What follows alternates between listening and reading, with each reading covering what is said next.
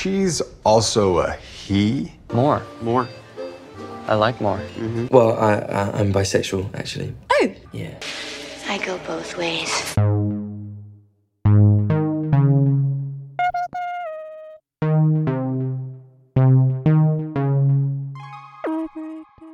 Hello and welcome to Bisexual Breakdown, where we have breakdowns as we break down pop culture.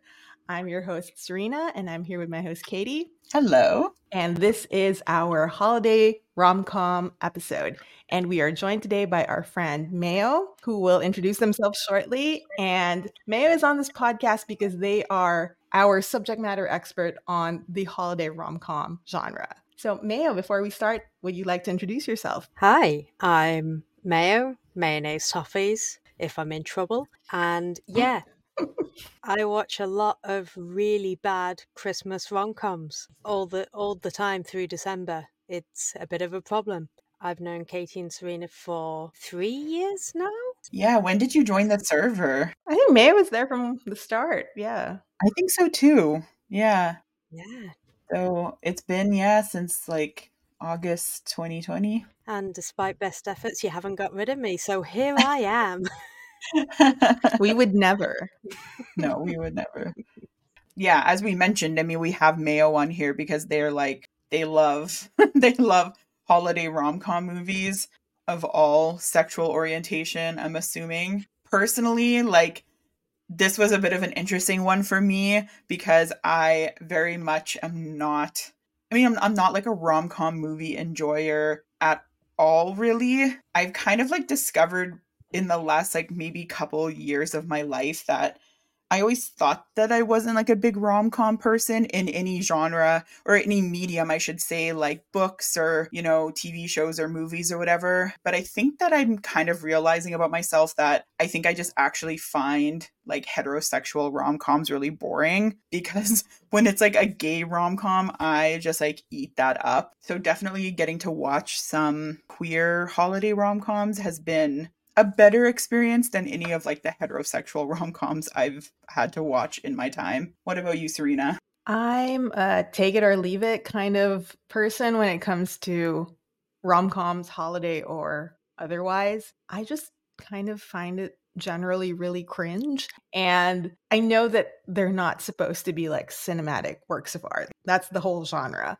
I just don't think it's for me, although there have been a few that I've enjoyed. Although if you pressed me, I'd be really, it would be really hard for me to come up with one that I genuinely enjoyed. Like I'm trying to think about a title right now and I'm blanking. I'm sure they must exist. Like I've watched the rom-com that I've enjoyed at some point in my life. It's just, it was pretty forgettable because I can't name it right now. I think the most interesting part of this podcast is Mayo talking about their relationship with the holiday rom-com genre. Yeah, I love them because I've always been a huge Christmas person, embarrassingly huge. In school, when it got to December, once, I was old enough to do things myself and have the money to do it, my bag on the 1st of December was just covered in tinsel and lights. I found an old MP3 player which only could fit about 10 songs on it. So Christmas bangers on that, speaker in my bag. I got told multiple times that I wasn't allowed to have that. It didn't matter. It was great. It was Christmas. And so growing up, watched loads of Christmas films every year. Muppet Christmas Carol is still the best Christmas film I've ever watched in my life. But, I'm English, so Love Actually was always every single year once. I was kind of old enough to watch it, not the edited version that was sometimes on TV a little bit earlier in the day. And so rom-coms, that kind of cheesiness, that's part of what Christmas is to me. And then because we don't have Hallmark here, or if we have it, you have to pay for it, and I don't. So I really got into the cheesy, really bad Christmas rom-coms when Netflix started putting them on, and that was me done. By that point I was living on my own, and when it hit December, no one could stop me from just watching Christmas rom-coms from the moment I finished work to the moment I went to sleep. I love that about you. And that's why you should live with people. That's so on brand for you, Mayo. I didn't realize that Netflix had that many holiday rom-coms. Or do you rewatch a lot of them? Or are you like consuming new holiday rom-coms like every year? What does that look like? So it's a bit of both, because The Night Before Christmas came out in 2020 or 2021, something like that. That one, if you haven't seen it before, it's a really, really believable story of a medieval knight who gets transported to the modern day and falls in love with, what's her face from High School Musical? Vanessa Hudgens? Yes. Yes, and that's fantastic. So that I watch like repeatedly every December, and like I rewatch, Christmas Prince trilogy and the other Vanessa Hudgens trilogy, which, by the way, both the Princess Switch and The Night Before Christmas, both starring the same actress in the lead role, are in the same universe as A Christmas Prince, which means that in Princess Switch, there are 3 people who look identical, and that now means that there are 4. Only 2 of them are related. That wasn't the question. but yeah, I do also watch the new ones, and there are ones that have been on my list for a few years that I still haven't watched. Like there's one with Rob Lowe, I think, called Holiday in the Wild, and I keep being like, I'm going to watch that, and I still haven't. So, this December, there's definitely a lot more on Netflix than I thought there was, and I think they've been adding more and more the past few years. I've never seen the Christmas Carol, the Muppets. Oh, really? Yeah, I've never seen it. Well, lucky for you, you get to watch it for the first time. Yeah, I'm so not a big Christmas movie person. I should stop being such a Scrooge. It's great because the Muppets are just the perfect ones to tell the story, because it's like, it's still got the nice, wholesome Christmas feeling, but it's also got a lot of sarcasm and snarky comments in it. And it's also got the third ghost in the Muppet Christmas Carol is, I think, the scariest character that I've ever seen in anything, including in my adult life. Yeah, I watched there's like a Mickey Mouse version of A Christmas Carol that I watched that was my like version of the Christmas Carol that I watched when I was growing up. We had it recorded on a VHS tape. My mom probably recorded it in the 80s, and we watched it all the time when I was growing up. It was the same thing. The third ghost of Christmas Future, I will say, is terrifying in that cartoon. But I do also enjoy the Muppet version quite a bit. I think that the Ghost of Christmas Future is scary in the book, but nowhere near as scary as children's films managed to make it. Yeah. And I actually also have seen The Christmas Night. I have seen that one too. Yeah, which is surprising, but it's always, if I've seen any sort of rom-com movie, it's always because someone has like talked me into it. Did you like it? It was cute. I definitely enjoyed parts of it, and then other parts, it's kind of like what I always feel is like an issue with a lot of heterosexual romance movies, which I think is one of the reasons why I prefer like gay romance movies, because I feel like they have to work harder to manufacture drama in heterosexual movies, whereas I feel like a lot of the drama or a lot of things that could be keeping apart a gay couple or preventing a gay couple from being happy are just like more realistic. You literally have a built-in thing like, oh, the person's family is homophobic, or oh, they're like scared to come out. Those things are like real issues that are keeping couples apart. In heterosexual romance movies, they have to invent something like a knight coming back from the past to make it interesting. To make it interesting, coming up with all these manufactured drama things to put into the movie for reasons why this couple like can't be together. While it is enjoyable, it's always like a suspension of disbelief kind of thing. You kind of have to force yourself to not be too like judgmental of, otherwise I feel like it definitely can ruin your enjoyment of rom-coms, holiday rom-coms especially. Does While You Were Sleeping count as a holiday rom-com? I've never seen it. You've never seen it? I know. I don't think I've seen Really? that. Am I the only one who's seen this? I really enjoyed this movie, given that I'm not a rom-com person, but also I was 14 when it came out. it is a romance and there's a lot of misunderstanding and stuff that happens over the holidays. It's starring Sandra Bullock, and I genuinely like this movie. I have not revisited it as an adult, so I don't know if it holds up, but I remember being a teenager really liking this movie. In the years since, I've thought that that was a particularly good example. Like, it was well done. It wasn't cringy. The acting felt genuine, and like the story felt, as absurd as the premise of the story was, the characters sold it, and I bought into it and was really invested in it. So that's one example of a holiday rom-com that I genuinely enjoy. And that was in 1995, and I don't think I have a more recent example. When you said, does it count as a holiday rom-com, the one that immediately came to mind for me was When Harry Met Sally, which I think every single year on New Year's Eve it's on TV somewhere so that it hits midnight in the film when it hits midnight here.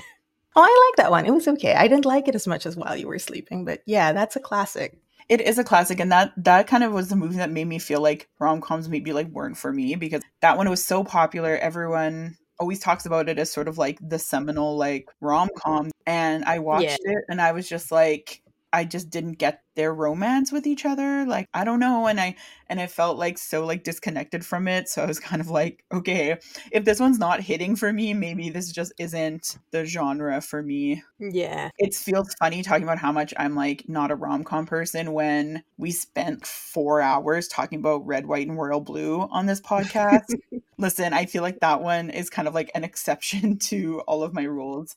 It's not a rom-com, it's an experience. I feel like it's not really like, in the way that it is sort of, it has romance and it has moments of comedy. It's not really like a true rom-com, I wouldn't say. It feels more a coming-of-age film which has romance as well. Yeah, because it's also like drama more so, I would say. I think I like While You Were Sleeping because it feels like fanfic. Like, the plot is absolutely ridiculous. Oh, it's mad, yeah. and I think that's what I like about it. Should we get into our movies? Yes. Perfect. So the first one we watched was called Single All the Way. It came out in 2021 and it was originally released on Netflix, and it is about once again, I'm trying to describe a movie and I'm so bad at this. I even have the Wikipedia page open to help me out, and I'm still like, it's about a guy named Peter who's living in Los Angeles with his roommate, Nick. And basically what happens is Peter is dating this guy and then finds out right before he's supposed to be taking him home for Christmas that his boyfriend is like married and has kids. And so instead he convinces his roommate and best friend, Nick, to come home with him. And the rest of the movie is basically about his family trying to convince Nick to ask out Peter, but then also Peter's mom has set him up on a blind date with someone, and Peter ends up really liking that guy, and so he kind of has to choose between like this guy he's been set up with and his roommate and like best friend of many years. And the motivations in this movie are very confusing to me. Like, I don't know why people do the things that they do. It feels like so much of this movie is about his family literally just like meddling in his life. And when I say his family, I don't just mean like his mom. I mean like his like nieces and nephews and like sister, other members of the family. Even like his dad gets into it sometimes. It's like literally a whole extended family issue that this guy happens to be like single. That's another thing. Like, his whole family all the time is just like giving him a hard time because he's single. He's just always single. And for some reason, that's like such a big deal to them. Yeah, why is that a problem? Yeah, I don't know. I feel like it's the entire time I was watching that movie, I was like, I don't know if this is genuinely an issue that people have. My family isn't like that at all. Like, if I was dating someone, I could bring them to like a family event and it would be like totally normal. And if I don't bring someone to a family event, no one's like asking me why I'm single or if I'm dating someone or why am I still single. Like, Do your guys' families like meddle in your guys' lives like that? I mean, not to the extent that this family does, because that's just ridiculous. But I think that, I mean, at least in my culture, once you're out of college, there's a lot of pressure. It's like, oh, when are you getting married? And the clock is ticking. And why are you not dating someone? And that always comes up around the holidays when there are family gatherings. But even that, like, it's nowhere near as intense as it's depicted in this movie. It just kind of feels like, do you not have anything else going on in your lives? Is that... Well, no, they live in a small town and there's only one bar, and apparently nobody does anything but meddle in other people's love lives. Also, how is it that small of a town when there's apparently a ski resort right nearby? Like, how is there not a tourist industry there? It was just really over the top in that like depiction of a meddling family. So it was confusing to me because it seemed like Peter was so desperate for his roommate / best friend to come home with him for the holidays because his family is so intense about relationships. And so he wanted to pretend that they were together so that they'd get off his case. When I first watched this, and I thought this was going into the fake dating kind of trope, but then that's not actually what happens. Nick does go home with Peter, but then he doesn't agree to fake the relationship. When they get home, Peter's mom has a blind date set up for Peter. Like, it was just really confusing. Kind of felt like twist for the sake of being a little twist. But then apparently the entire family thinks that Peter and Nick should be together. And so there's like a lot of scheming behind the scenes, trying to convince Nick to declare his love for Peter, but at the same time also encouraging Peter's blind date. So it's like, well, just pick one of them. We don't care which one. Just end up with somebody. Well, yeah, and that's kind of the weird thing again, is that like they're just giving him such a hard time for being single that it's almost like they don't care who he ends up with as long as he ends up with somebody. Shouldn't you care more about like the quality of the person that your family member ends up with than like just the fact that they're not single? Part of it was also they wanted him to end up with someone local so that he'd move back and be with his family. Yes, which he did want to do anyways. Let's introduce the sort of 4 categories that we're going to be talking about. So the first category is how well does it meet the typical holiday rom-com movie trope and the general expectations of that category of movie. We want to talk about the side characters and their importance and how they contribute to the story. Then we want to talk about how much we enjoyed the movie and would we watch it if it wasn't queer. We also have the authenticity and quality of queer relationships depicted. Let's go through these categories for Single All the Way. So how well does it meet the typical holiday rom-com movie tropes and the general expectations of that category? Over to you, Mayo. It does it quite well, to the point where it has been criticized by people for like being bland or whatever. And it's like, well, yeah, but that's kind of how it is, because, you know, when you're watching those kind of Christmas films, you're not looking for the cinematic masterpiece. You're looking for the Christmas equivalent of fast food. You know, it's got snow. That's a big one. It's got the families are either barely in it at all or really intense. So it's got the intense family.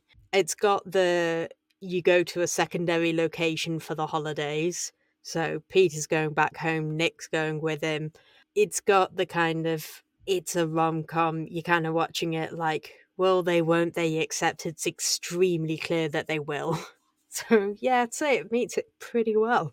I will say that one thing that was kind of nice about this one is that it didn't really have that having to come out to your family kind of thing. All of the queer characters in this movie are like already out. There's nothing to do with that. Like it's kind of like refreshing to see a movie where that's not even ever really an issue. Nick's parents are not in the movie. So May, you said something interesting to me before we started recording, that one trope is that one character's parents are always dead, which I never thought about before until you brought it up.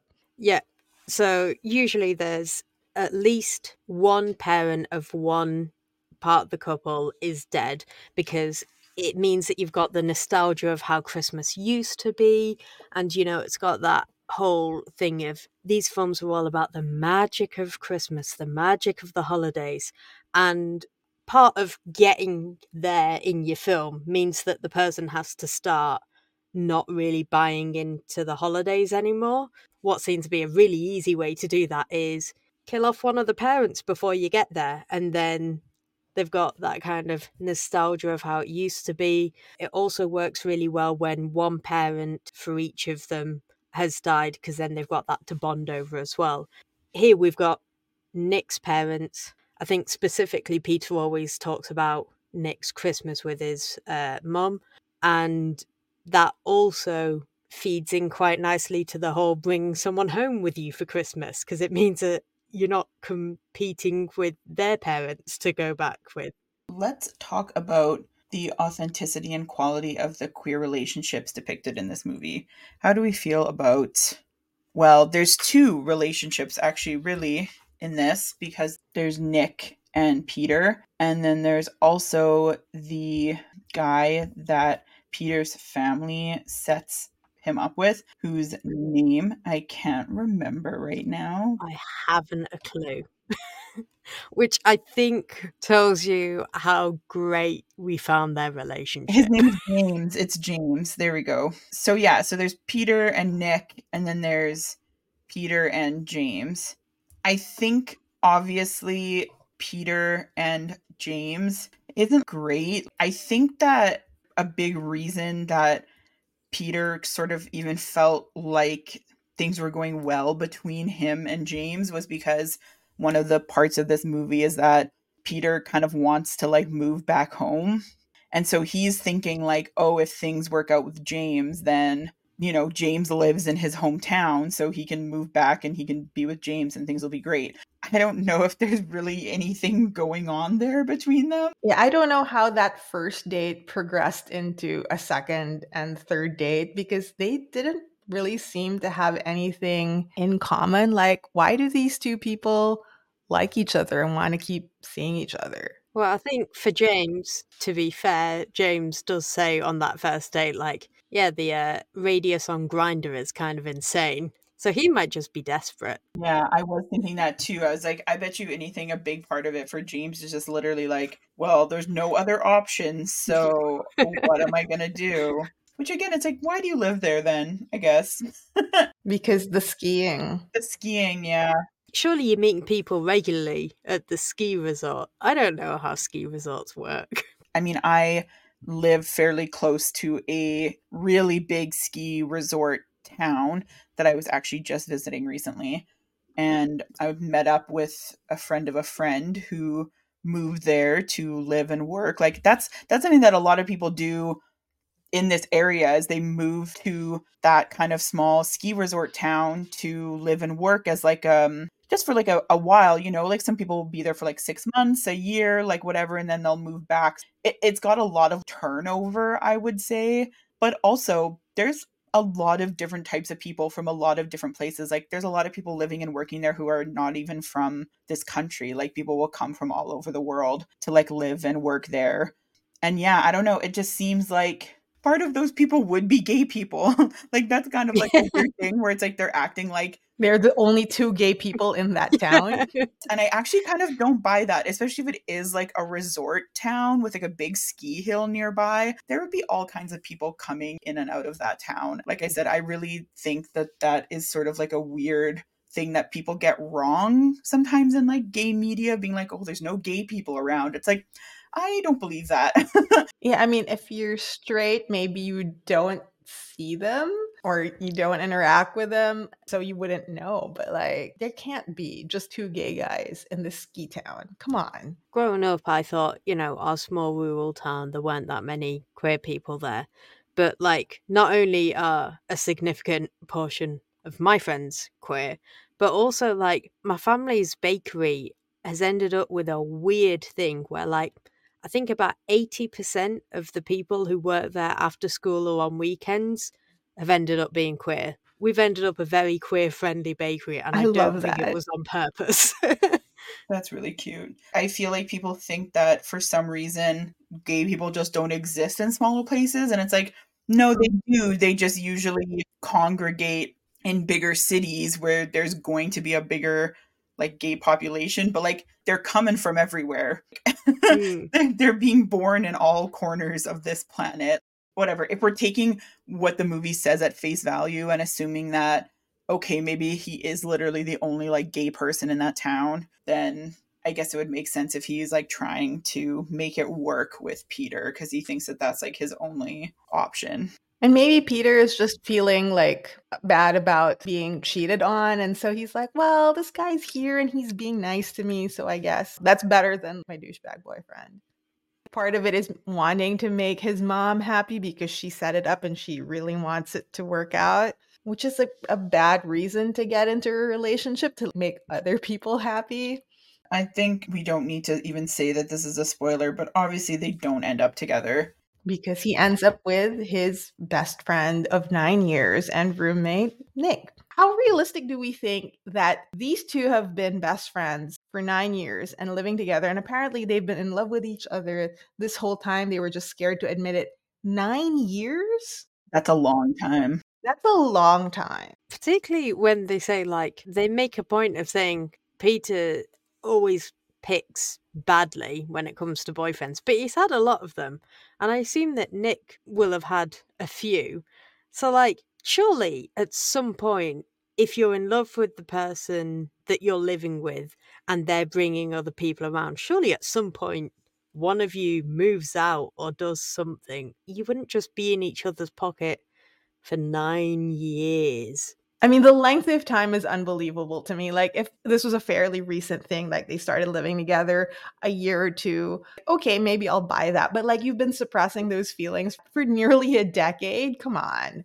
Something about the way that Peter is sort of like blind to how much Nick does like for him, if that makes sense. Do you know what I'm talking about? It's sort of like Nick will like bend over backwards for him, and it just seems like Peter's sort of like blind to that a little bit. Mm-hmm. Like he's been acting like the boyfriend this whole time. Yeah, a little bit. I don't know if I love that. It seems like a little bit of an imbalance. I feel like that is sort of like a romance or like a rom-com trope where like the main character has like a best friend that's like in love with them, and the best friend is like will do anything for them, and they just like take that for granted kind of thing. Mm-hmm. I mean, that's shitty in a queer or straight story. I don't love that dynamic.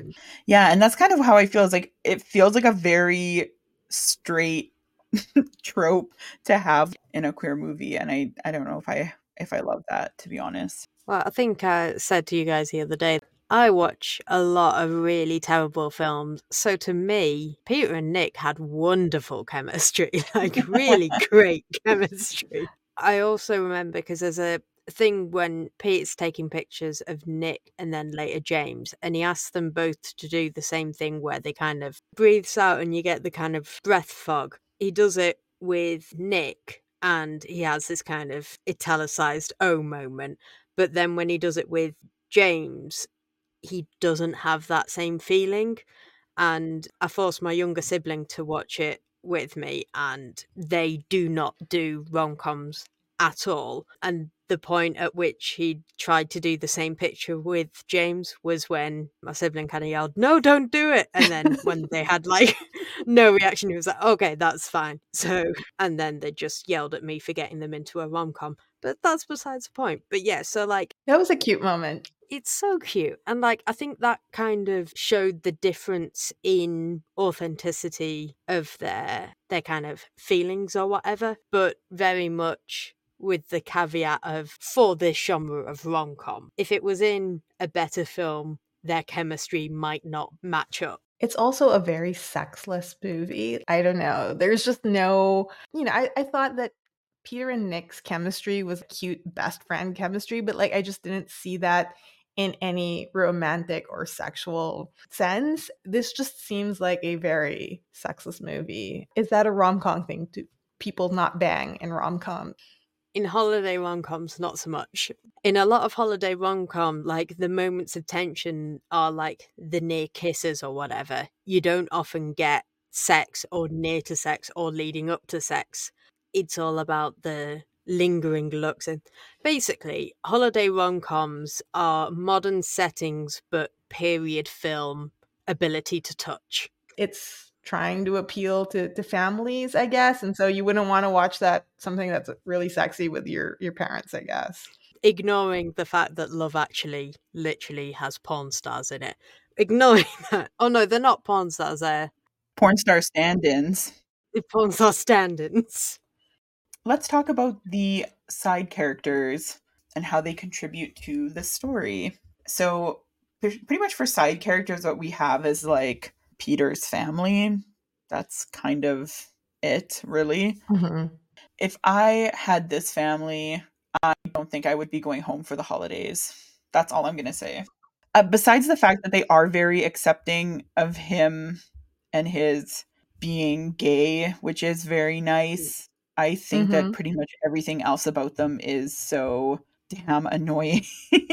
They are intense and they are high-pitched, and that's not necessarily their fault, but when they go higher and higher, when they're getting more into the meddling, I'm just like, can you just drop it down again? Let's just start over. Yeah, because it's not just the parents or the sibling or the aunt, like even the nieces and nephews are in on it and like kind of egging their uncle to hook up with his best friend, which is weird. Like, why do you guys care?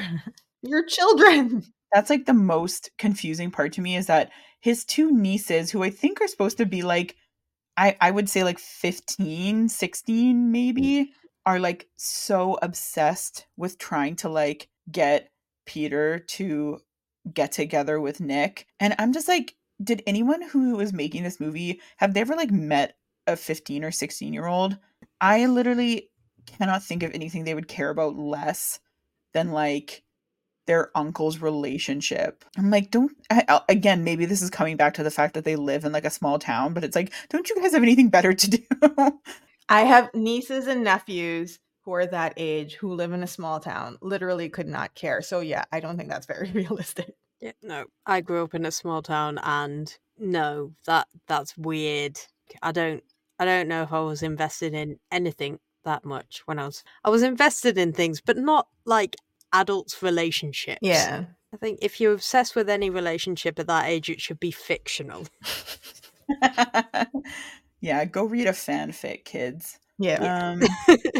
How do you feel about the weird aunt who is played by Jennifer Coolidge, who is just being Jennifer Coolidge in this movie? I don't know. I didn't really understand why that was like even a necessary part of the story, if that makes sense. I think they just wanted to put Jennifer Coolidge in this movie. Yeah, they got it for the sake of having her. Yeah, that's fair. Because like it just seems silly that like all this other stuff is going on. The dates and the fact that like his roommate is there and they're kind of like falling in love with each other and like blah blah blah. And then all of a sudden, on top of all of that, he has an aunt who like directs the annual kids like Christmas pageant, and she's like freaking out that it's not gonna like work out. And so both Peter and Nick have to come in and like save the day basically and like put this Christmas pageant together with her. And I'm just like, what is the, I don't know. I mean, maybe it was just forcing them to work together, but it's like they're already close. And the whole point was them spending time with the family. Like they were already doing that. Like you didn't need to force more proximity between these two people for them to realize their feelings for each other. I don't know. Also, the timing of the pageant seemed to be just weird. We suddenly have to spend all of this time together. Like, who's just dumping their kids on random people for days before Christmas? So, actually, no, yeah, that makes sense. It's like, we've got to get stuff ready. Go, get them out of here.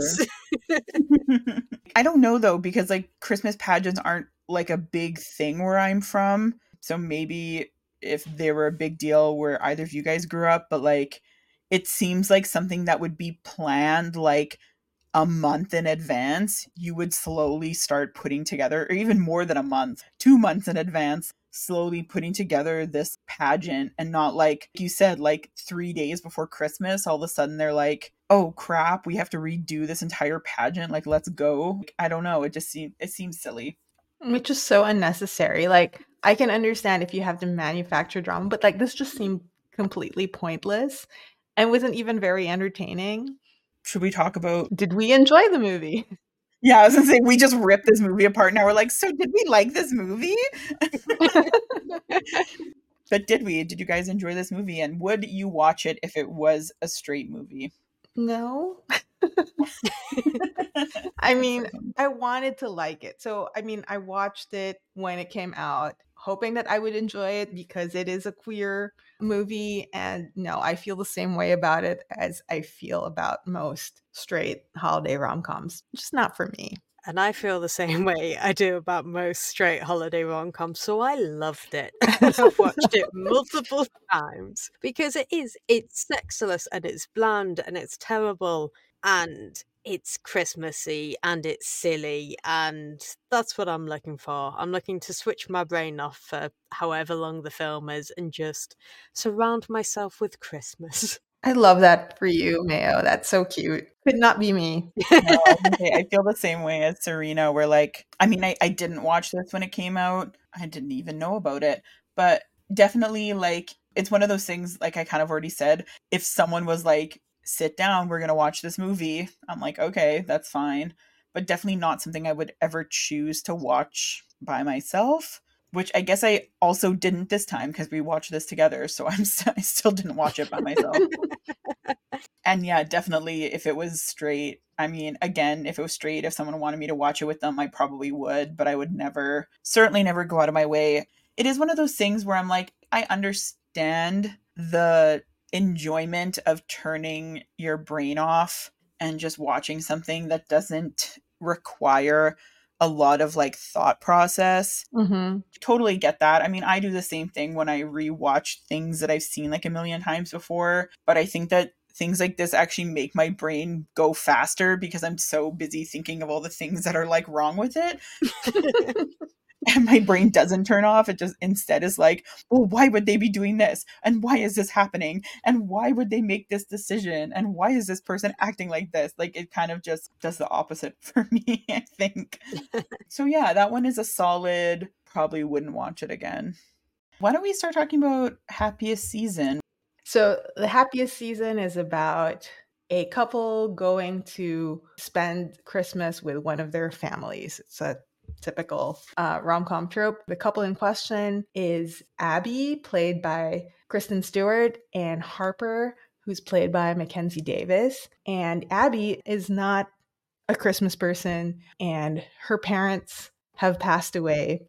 And she was looking forward to spending Christmas by herself, taking care of pets. But Harper convinces her to come home for her family celebration.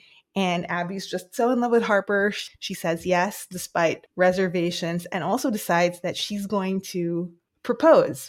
They're in the car. They're almost at Harper's family home when Harper breaks it to Abby that her parents don't actually know that she's a lesbian, so she hasn't come out. And so she asks Abby to pretend to be her roommate because they just need to get through the holidays, because Harper's dad is running for mayor, and so they have to keep up appearances, and it's a very stressful holiday season for them. But Harper promises that once the holidays are over, she's going to come out and introduce Abby as her partner. Abby's not happy about this, but she decides to play along, and the family visit is a disaster. And Harper and Abby are outed in a very not nice way, but then it is a holiday movie, and it wraps up nicely at the end. They get a happy ending, but there's a lot of drama and tension in between that. So I wouldn't say that this is necessarily like a rom-com. There are funny moments. Mostly it's just a Christmas film that's about a lesbian couple who are struggling with family expectations and the struggle of coming out. Yeah, this one definitely felt a lot less like a rom-com, which is funny because it follows a lot of the same tropes, like we said, like the couple going home for Christmas and like the family's kind of crazy and like there's like hijinks, you would say, like that kind of stuff.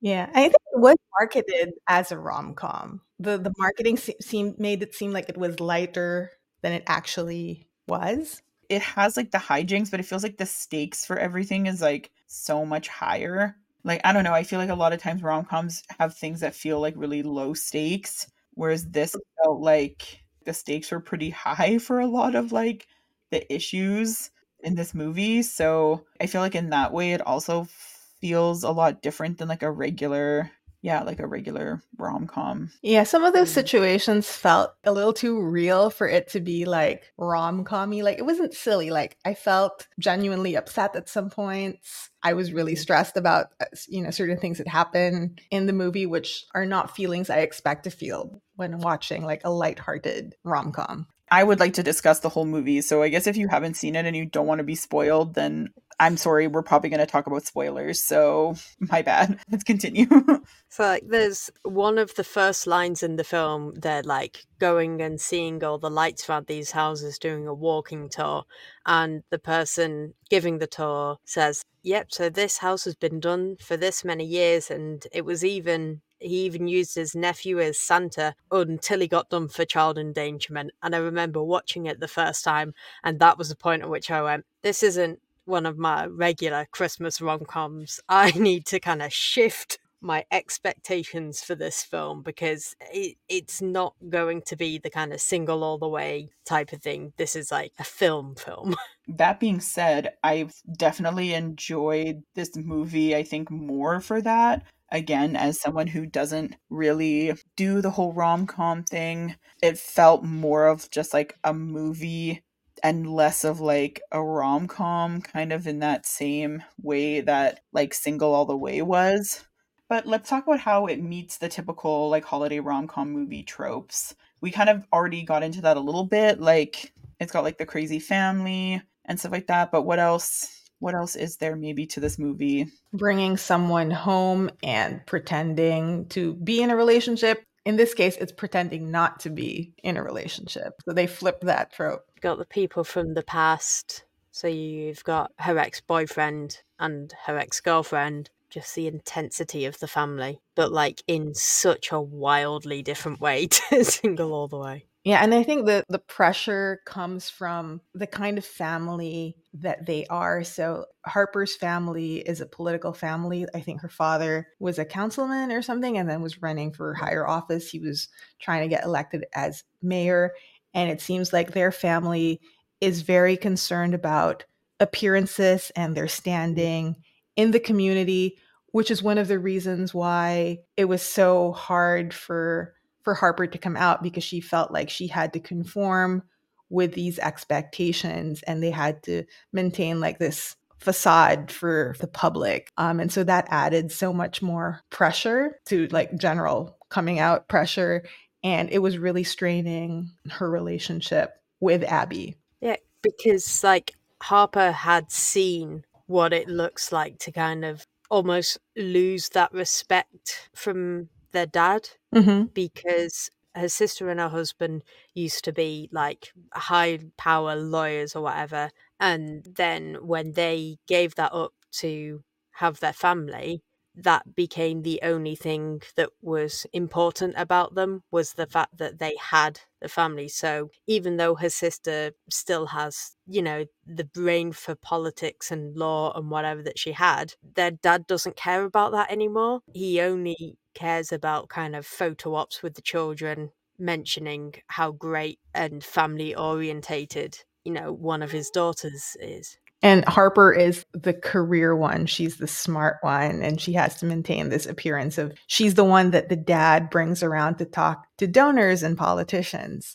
And so, yeah, like you say, on top of the coming out pressure, there's that if I'm not absolutely perfect, I'm going to lose this relationship with my dad. Yeah, that's what I kind of think is like really different about this one, is like that feels like a high stake, right? That feels way more, I don't want to say like important, but it feels like a real like issue that people have had to deal with. It definitely makes it feel a lot more like intense, I would say, than like a regular rom-com where maybe, the stakes really aren't that serious and they're only serious because the movie has like made them out to be serious, instead of like this where people have had to do this before. They've had to hide who they are from their family because of fear that their family wouldn't accept them. Yeah, there's a line in the movie that like really got me where Harper is trying to explain to Abby that they weren't just loved and accepted as children. They felt that they had to earn it and to compete for it, which made me tear up a little bit. Like, that's an awful way to grow up. Like, I had an awful feeling thinking that like you're constantly under scrutiny and you have to perform for your family to love and accept you. I mean, Harper's struggle felt really real to me. It was like a hard thing to kind of balance because on one hand, part of me was really upset and angry about how Harper was treating Abby, because there's like a couple times in the movie when, from our point of view as the audience, it would have been really easy for Harper to just admit that her and Abby were there as a couple and that Abby wasn't just her friend and roommate. I was angry with Harper because she was being cowardly and she was being really mean to Abby just to keep up appearances with her family. But then on the other side, I can see how if you've grown up in that environment where you're competing with your family or with your sisters, really, to try to get love from your parents, that it would be so hard for you to do something and admit to them something that you think is going to make them not love you anymore. It was a lot of like conflicting emotions because I was really upset because she was really terrible to Abby a few times, to the point where I was kind of like, Abby, get out of there. Like, why are you still here? Like, I don't know. I just don't know if I would have been able to like sit around and like put up with everything that Abby put up with. I would have left much earlier in the movie. Yeah, like at one point, one of Harper's like nieces accidentally, well, she does it on purpose. She like slips a necklace into Abby's bag and then Abby gets labeled as a shoplifter. That right there would have been more than enough for me to like, I'd be like, hey, I'm out. Like, I don't know if I could have put up with that. Well, should we move on to the next category? The authenticity and quality of the queer relationships depicted. I really liked it in this movie, and I want to give like a special shout out to the fact that they have a lesbian and a gay man as best friends, which I feel like that is kind of like an unusual dynamic, because I think that either like the straight woman who has like a gay best friend, or even like a gay man who only has like gay best friends, is kind of like much more normal depictions in movies. Yeah, and I thought that they spent a considerable amount of time showing that best friendship, and it felt really genuine, and you know, like they were both fleshed out characters and you could see like the care and affection that they had for each other, and I thought it was like a really lovely depiction of queer best friendship. He went and got her and pretended to be her heterosexual ex-boyfriend trying to win her back. Yeah, to rescue her from like the crazy family. Yeah, that's the kind of friends that you know that are going to be around forever, the kind that will come and rescue you from an awful situation and slowly get round to telling you that they killed one of the fish that were meant to be looking after. He also doesn't hold back when he tells her, he doesn't sugarcoat things for her. Like, he lays out the situation for her, like, this is what you're facing and this is a choice you have to make. And like, he doesn't coddle her. He helps clarify the choice for her. That's the responsibility of a best friend. They don't just tell you what you want to hear, but they tell you what you need to hear. And I thought that was really lovely. But I also liked that, you know, he was very blunt the first time he called, and then called again, being like, okay, maybe I wasn't as supportive as I needed to be. But in that phone call, obviously things have got a lot worse. But even so, he was like, I'm here to be supportive, but I'm not going to like change my entire personality. I loved his speech at the end where he brings up the fact that like Abby had a really easy time coming out to her parents before they died. And he brings up the fact that like that's not everyone's experiences. And he says that, you know, when he came out, his dad kicked him out of the house and they hadn't spoken for however many years, like over 10 years. So, and you know, I think that speech is just really lovely. And that's what I think makes you have a lot of empathy for like Harper's situation. You know, just because you had a really easy time coming out to your family doesn't mean that's everyone's experience. Yeah, and I like that he told her that it's okay that Harper's not ready to come out, but it's also okay for you to not want to be with that person who's not in the same place as you with regards to, being out and comfortable with their queer identity. Like, you can love that person, but you don't have to live that life. Like, you don't have to accept being shoved back into the closet because they're not ready. And how do we feel about Abby and Harper together as a couple?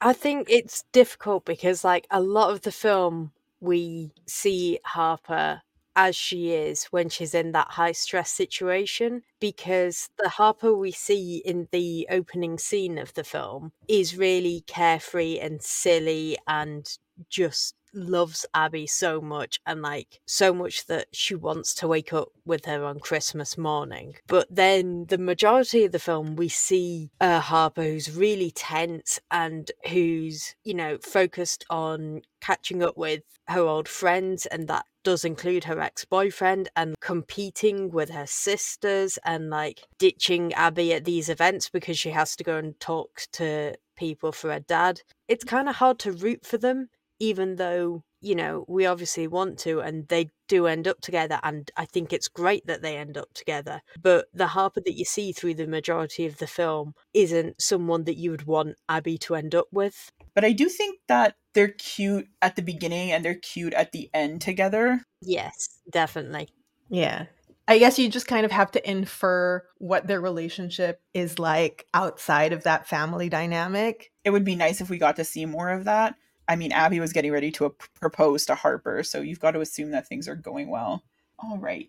Side characters. Their importance and how they contribute to the story. I really like the side characters in this movie so much more than I like the characters in Single All the Way. I felt the side characters in this movie felt like real people. Even Jane, like the youngest sister, who in another movie might have been treated as like a joke character because, she's silly and they make fun of her and she's the butt of a lot of jokes. But then she has like an actual personality and motivations, and she's actually one of my favorite characters. I was really rooting for her in this movie, and I was happy that they treated that character with like love and care, and that she also got a happy ending of sorts in this movie. I do love that, like, throughout the whole movie, she keeps talking to people about her little, like, sci-fi novel that she's working on. And then, at the very end, it, like, flashes forward to next year's Christmas.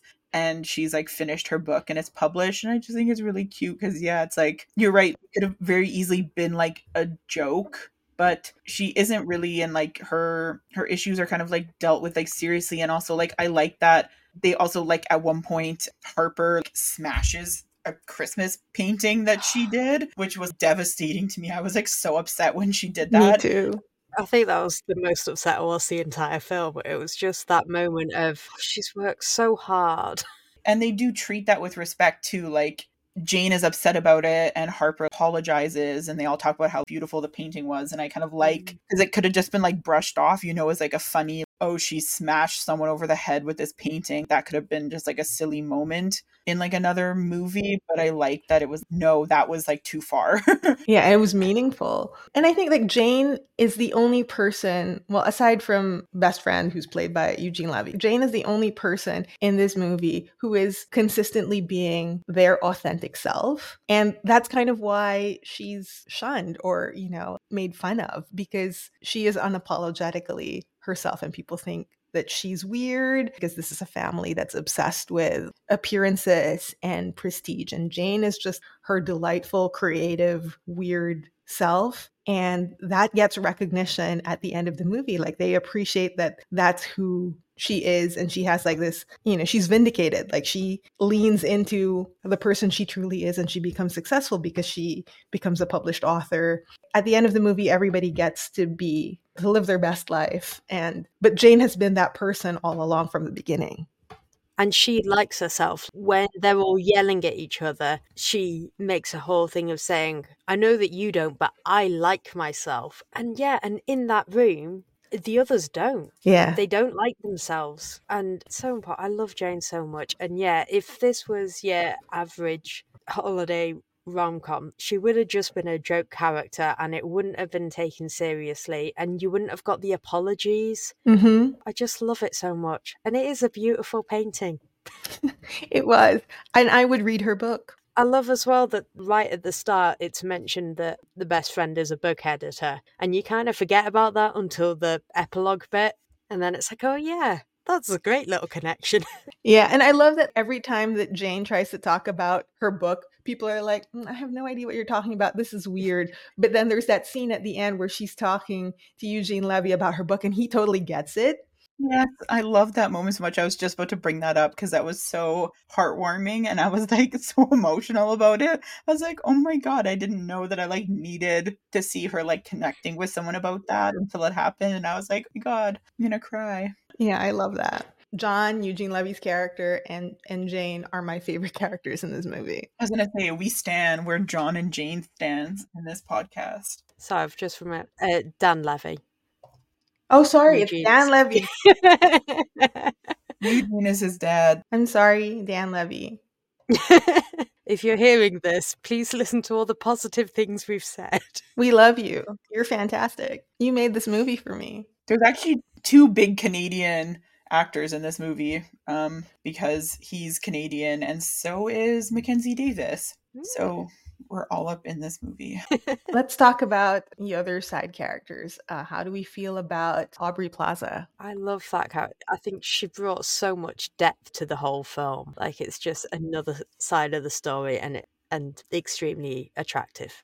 Yes. I was gonna say, I mean, besides the fact that she's really hot, I mean, I did enjoy her character, but I was also like, damn. Enjoyed her character, was distracted at points. Yes. Mhm.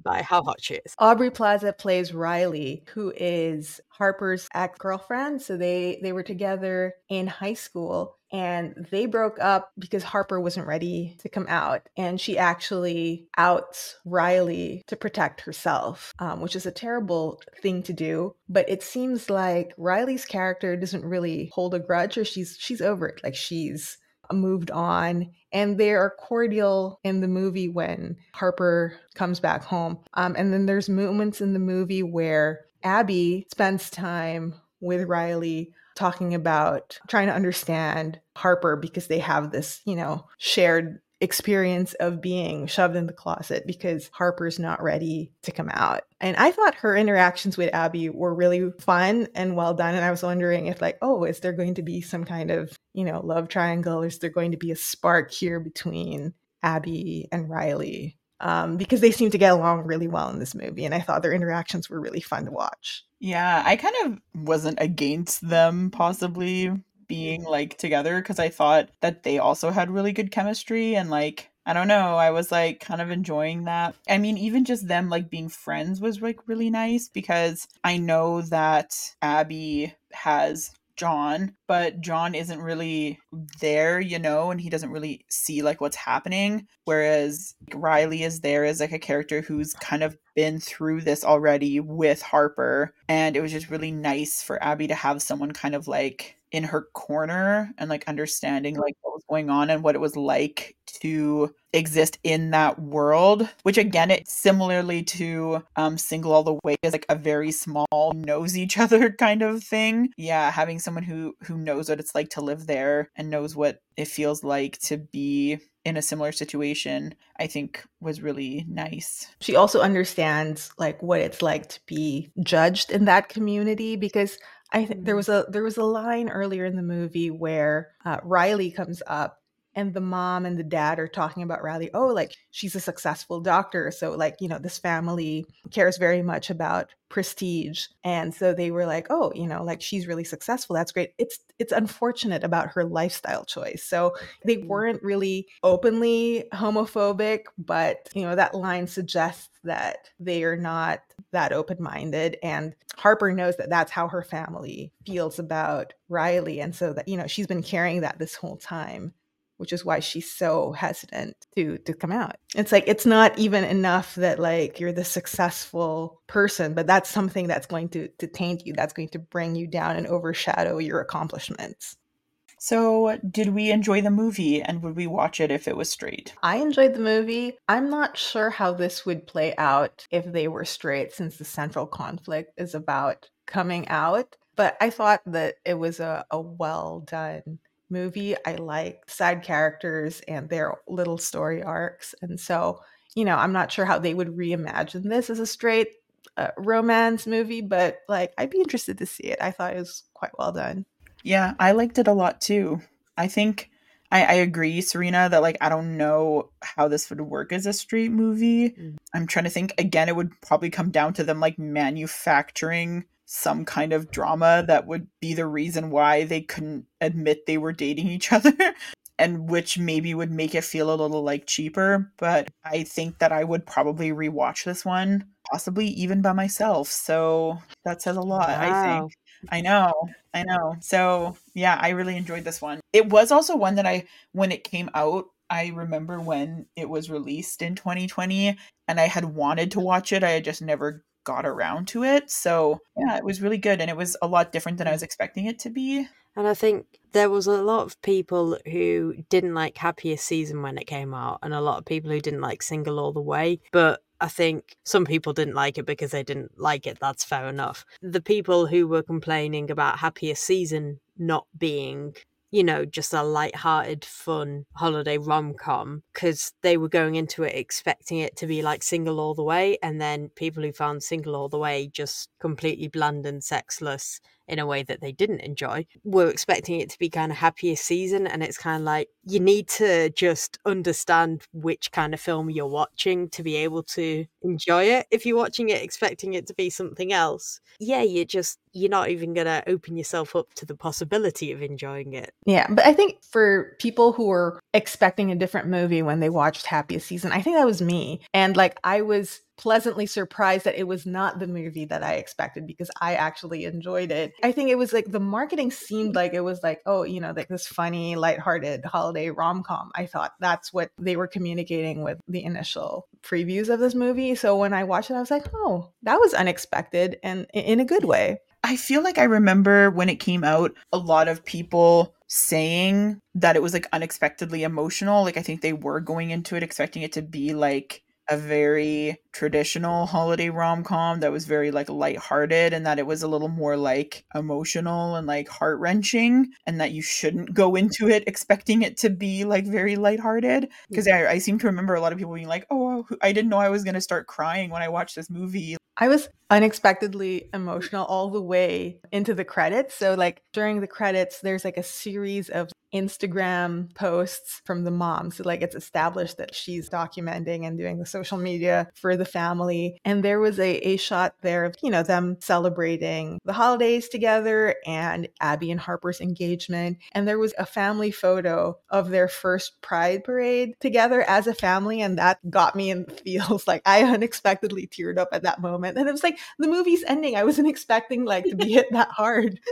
Yeah, that was really sweet. I really liked that inclusion. And I kind of liked that on that note of like the parents, about how they kind of like owned up to how they behaved throughout the years and how it contributed. Like the mom saying to the dad, we've been making our kids feel like this. Like, why have we been doing this? That kind of thing. And I mean, obviously it doesn't erase the trauma, but I mean, at least they kind of owned up to it and can probably start working towards fixing those problems. I definitely feel like the speech that the dad gave was a speech that one of the writers wanted to hear from their parents. Yeah, well, I think it's worth mentioning that the director, Clea Duvall, who is also an actor, mentioned that this is like sort of semi-autobiographical and is sort of like about experience she's had with her family. And so I'm wondering if it wasn't a little bit of wish fulfillment, maybe. Yeah. Because she is a lesbian, about maybe like the conversation she wanted to have with her family. That's so relatable, because I've definitely written fic in which a bisexual character comes out to their parent, and the speech that the parent gives is what I would like to hear from my parents if I were ever to have that conversation with them. So yeah, I think it's like a common way of like processing your feelings. The third movie that we watched was Merry and Gay, which is also called Christmas with Love, which is very confusing, but it seems Merry and Gay is the title that seems to be used more commonly. This movie came out in 2022, and it tells the story of Becca and Sam, who are two childhood friends, high school sweethearts, who are separated when Becca pursues a career in theater in New York, and they are reunited over the holiday season. Their moms conspire to get them back together. There is a Christmas pageant that they are both involved in, and the entire town is kind of in on trying to get these two back together. Shall we get into how well this movie meets the holiday rom-com movie tropes? So well.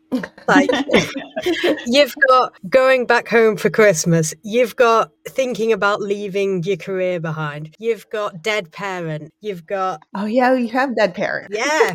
Can't have a Christmas film without dead parent and, you know, the dead dad loved pizza, you know, woo. There was snow, there was a Christmas pageant, there was, well, I don't think it's quite a holiday trope to have a talent show in a bar, but you know, it had that too. It was wonderful. Hit all of the ticks. It really did. It's so funny when that line happened where like the mom was like, "Oh, your dad loved pizza too," as if that's not like the most common favorite food of everybody on this planet. Made me laugh so hard. I was like, wow, yeah, you're so much like your dad. You both love pizza. Like, what a weird. You blink sometimes. It's just like your dad. He used to blink. He blinked all the time. Do we remember where this movie is set? It's in a small town somewhere a few hours Tennessee. from New York. Oh, it's in Tennessee. I don't know why I remember that. I feel like at one point they were talking about that. Because at one point, Becca's manager from New York crashes into town. Like a panto villain. Yeah, like they're having like a family get together for Christmas. That is a thing that they do every year. And yeah, her manager just from New York just shows up to her Christmas party with her family. It's so bizarre. And I'm pretty sure around that point they mentioned Becca's like, "Oh, you just happen to be in the neighborhood in Tennessee." But yeah, that was like a really bizarre. There was a lot of like weird things about this movie that I didn't love, but I will say like I felt a little caught up in the gay romance of it all. More so I would say than the other movies we watched where I was like felt like I wasn't super rooting for like any of the other couples, but I was like really caught up in it this time and I felt for a minute I understood the magic of Christmas rom-com.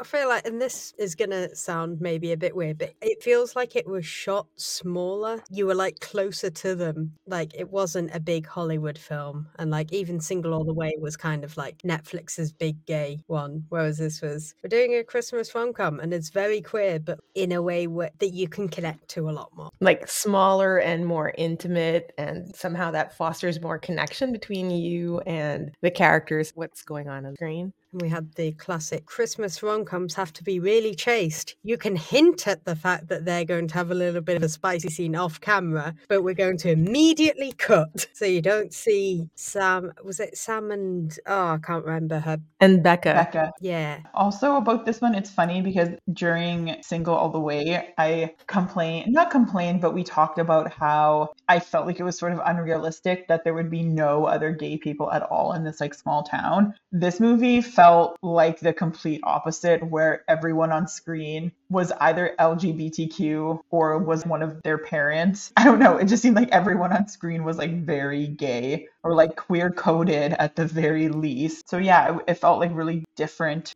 in that way. Mm-hmm. And I think what was also different from the two other movies that we watched was that here the queer identities are a non-issue. Like it's not really central to the story. It's like we just are supposed to accept that these two people are queer and their families completely accept them, and there's no drama around coming out or anything like that. It's so treated as matter of fact, which is refreshing. You know, it's just queer people existing and they are accepted by their families and their communities, and it's not a big deal.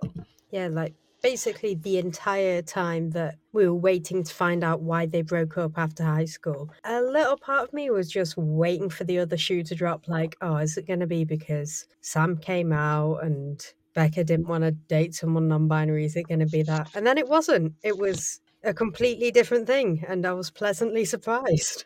Yeah, it's funny. I think that Single All the Way, I mean, that was similar in that there was no aspect of homophobia at all. Like everyone was totally cool with both him and his friend being gay. But I would say that was like still part of the story, the fact that he was gay and they're like, oh, there's no gay people in this small town, like blah, blah, blah. And then there was a bit of homophobia in Happiest Season. But in this one was like, it wasn't even ever really brought up at all. The two main characters being in a queer relationship or Sam being non-binary, like none of those were even mentioned, which it seems so weird because yeah, you're always kind of used to that either being a problem or that at least being like a plot point. And it just wasn't. It had nothing to do with the story. And like I said, everyone on screen seemed kind of gay anyways. So it was like, where is this small town that is I know. like, just so progressive and accepting of their gay community? So if we're going to talk about, I mean, we kind of already started the authenticity and quality of queer relationships. I would say this was good, I think. I have no complaints about anything really. Yeah, it's so refreshing to have a lead character who's non-binary. Like, how often do you see that? Almost never. I mean, I can't name any other movie that has a main character who's non-binary. No, it tends to be kind of podcast audio drama kind of territory if you're wanting non-binary. Should we talk about the side characters? Yeah, let's talk about the moms. There's a lot of side characters. The meddling moms, it's so funny because this is the second movie that we watched that had like the meddling mom trope or meddling family trope. And what was so funny about this one was how bad they were at meddling. I'm not sure a single one of their plans worked. Yeah, like one of their plans involved them dressing in all black in broad daylight. Yeah. Sneak up on the couple that were putting up Christmas lights. It's like, okay, why are you dressed for a bank robbery?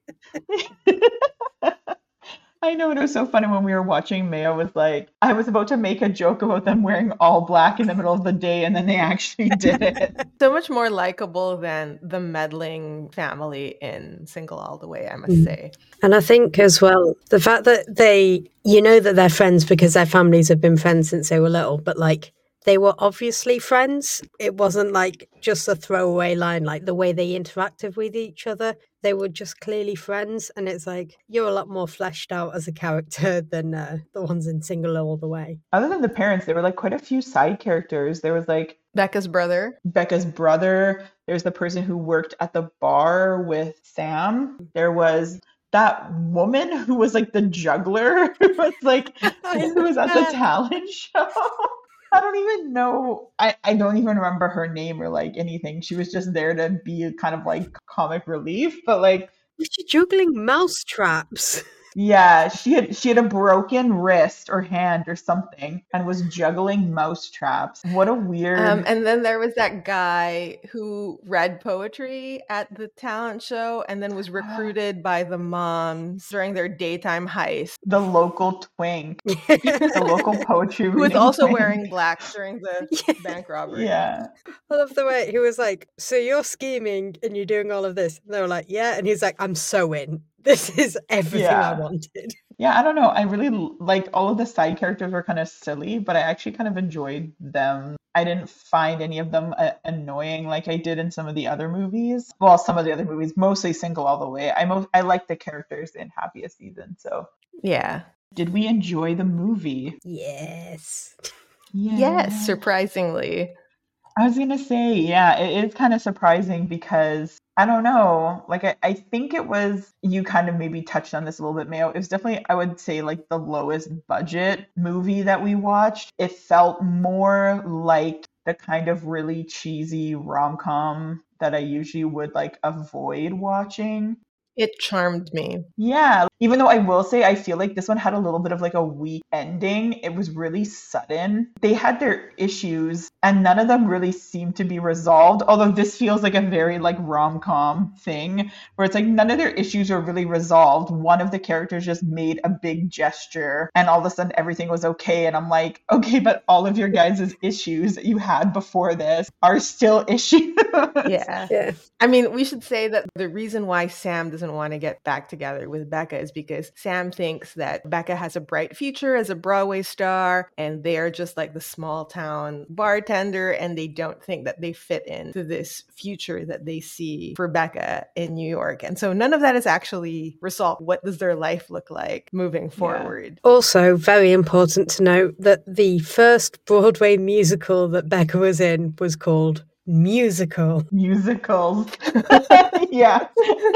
They really lean into like, oh, Becca's a Broadway star because there is like a musical number where she's walking down like the main street of the town and singing. Oh my gosh, I almost forgot about that. It was very cringe, but also she sang it pretty well. But yeah, the movie does open with her like being on Broadway. In a Friends musical. Yes, in a Friends musical, which it's weird because I see that it's sort of Friends themed, but the implication seems to be that all of the characters in the musical work in like an office together, but the characters in Friends don't work in an office together. So I'm really confused about that because like it had like the Central Perk as like the backdrop of that musical. I was like, yeah, the characters in Friends don't work in an office together, and they were talking as if they were like co-workers. I don't know. It was really strange. I'll be honest, it did take me a while to clock that it was meant to be a Friends musical because I saw the Central Perk and I was like, oh, was it even Central Perk? I think it was like something a letter off that even because... Yeah, it was something play on word. But it took a few mentions of her playing Monica before I actually clocked that it was meant to be Friends. Pretty silly. Like, I thought that the way that they introduced Becca's agent was so over the top. There's this ominous villain music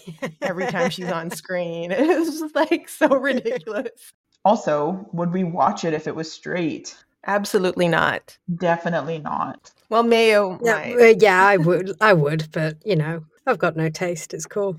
I mean, I genuinely thought that the leads were charming and that they had like cute chemistry together. And I feel like they captured really the gay pining. There's a lot of these shots where they're kind of just looking at each other with this longing. And I feel like we didn't really get that from... Oh, well, maybe we did in Happiest season, not so much Single All the Way. I felt it more, like it resonated with me more for some reason. I think it definitely resonated more, but it's also the one out of the three of them that could be the most easily transplanted into being a straight one, because the other two, you could change like the bar from being a mostly queer bar to being a straight normal, whatever you call it, bar. Why am I struggling to describe a regular bar?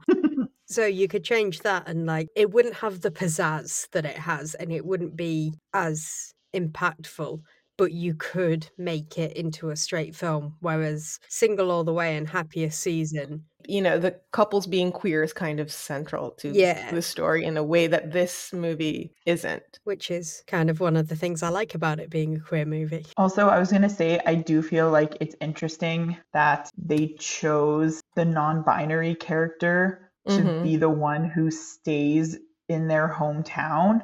Because it seems to me like they would want the non-binary to be the one who like left their hometown to, you know, find somewhere better. But like the hometown is so queer that it literally doesn't matter. So yeah, I don't know. I thought that was kind of interesting because it feels to me it would maybe be more true to life if the person who was non-binary was the one who wanted to get out of the small town where people are like closed-minded or whatever. Maybe that's like a bit of a stereotype or a trope, but that's just how I would feel about it. You know, you want to go where, and I mean, and it's true to life. I mean, in general, LGBTQ people tend to congregate in larger cities where there's more chance of finding community. But maybe if I lived in the magical queer town that they do, maybe I wouldn't want to leave either. Yeah, I mean, it was an interesting choice to portray the town in that way, like the super queer, supportive, wholesome community. Like even the pastor is on board. When Becca and Sam were kissing in front of the pastor, I was like, oh no. Oh my gosh, yeah, I totally forgot about that. They show up to the pastor's house and they're like kissing on his front lawn. And I was like, in front of the pastor? The pastor and God.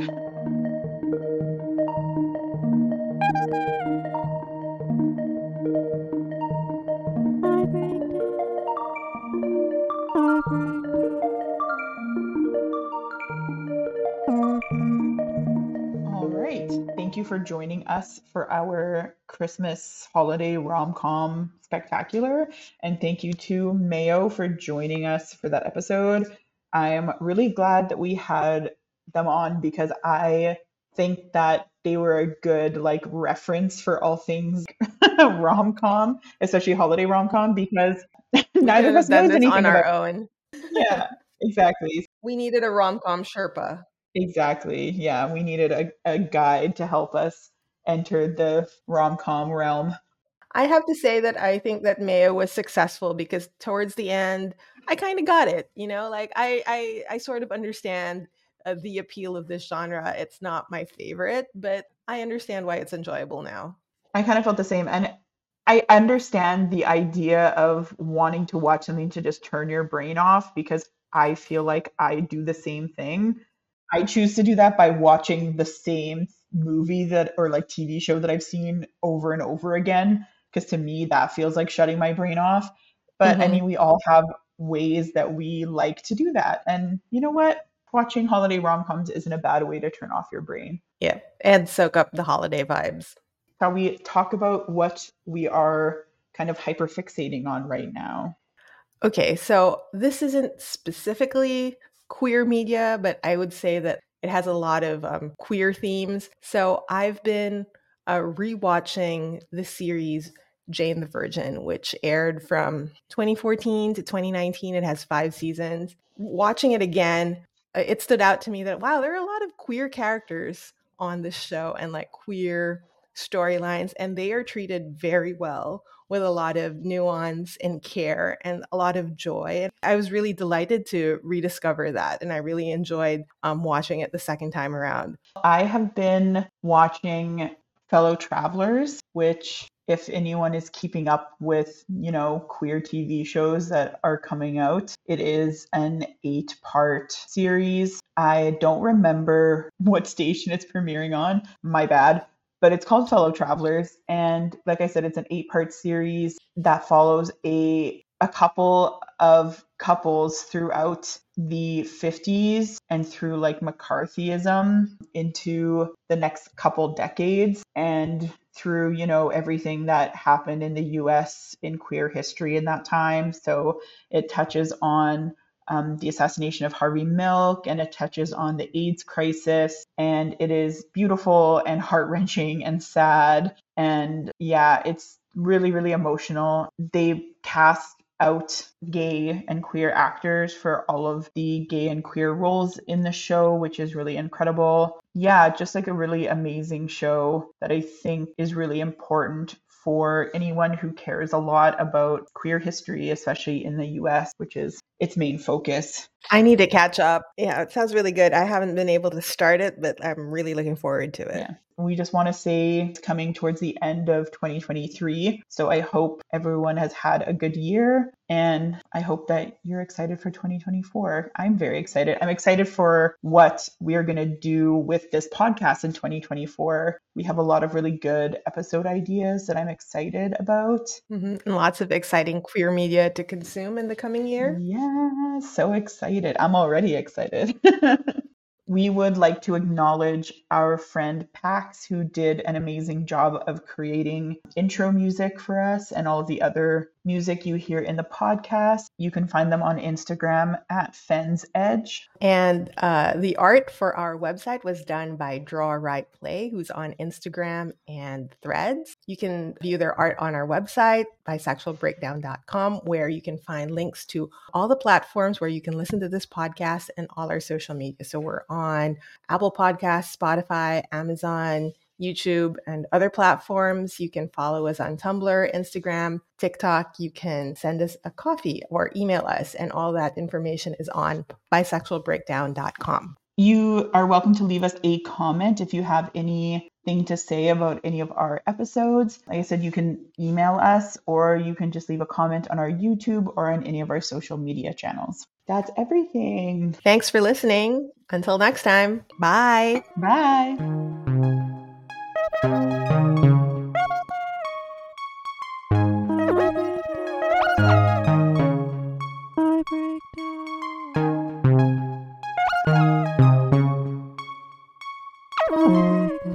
We are both bisexual. That's so true.